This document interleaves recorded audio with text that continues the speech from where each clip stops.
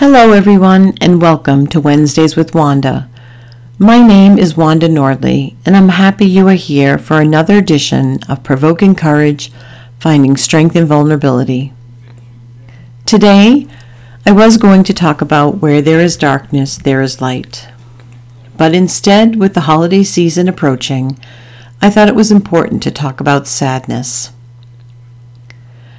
Today's podcast is about getting to the other side of sadness.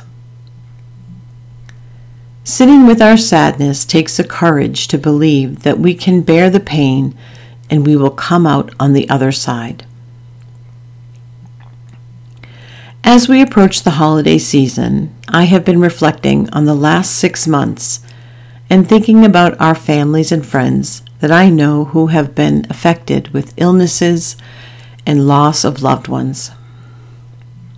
We may find it harder this year as we approach the holidays to find joy, or find ourselves sitting in our sadness trying to figure out how we will come out on the other side of our grief.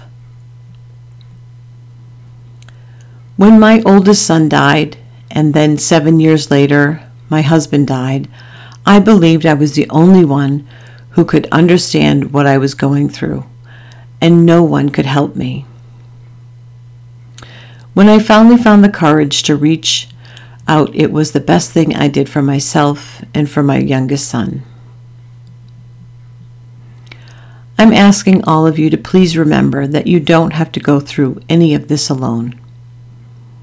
There is always someone to reach out to that would be more than willing to listen. All it takes is a little courage to reach out if you need any help dealing with sadness.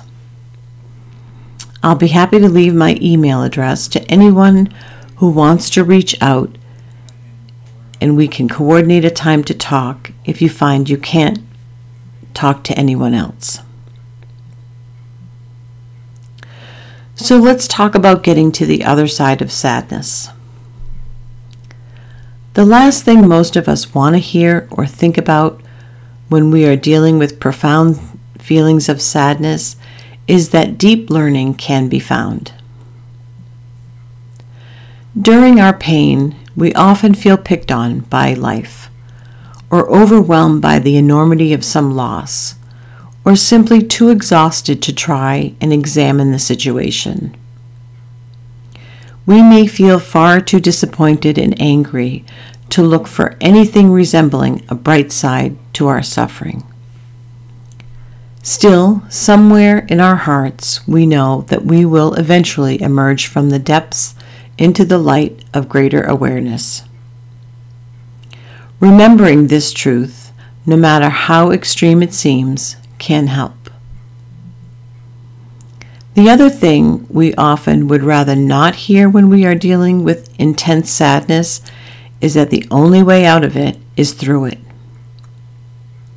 Sitting with our sadness takes the courage to believe that we can bear the pain and the faith that we will come out on the other side.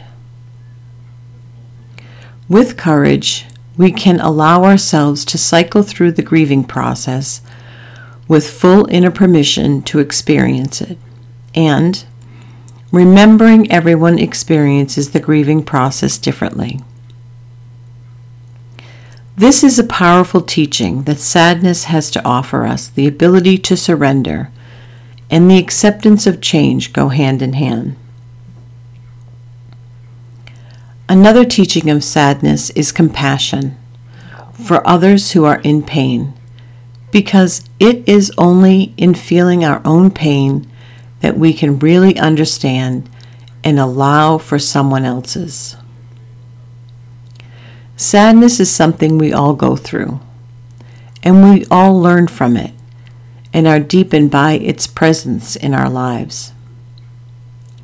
While our own individual experiences of sadness carry with them unique lessons, the effects of what we learn are universal.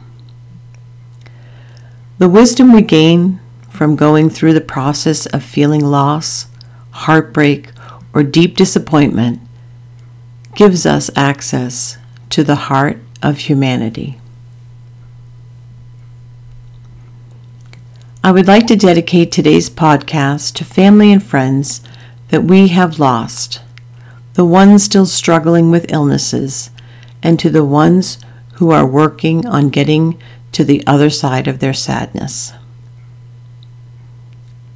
I would also like to thank you again for listening, and I hope you will join me next week for another edition of Wednesdays with Wanda, when we will talk about where there is darkness, there is light.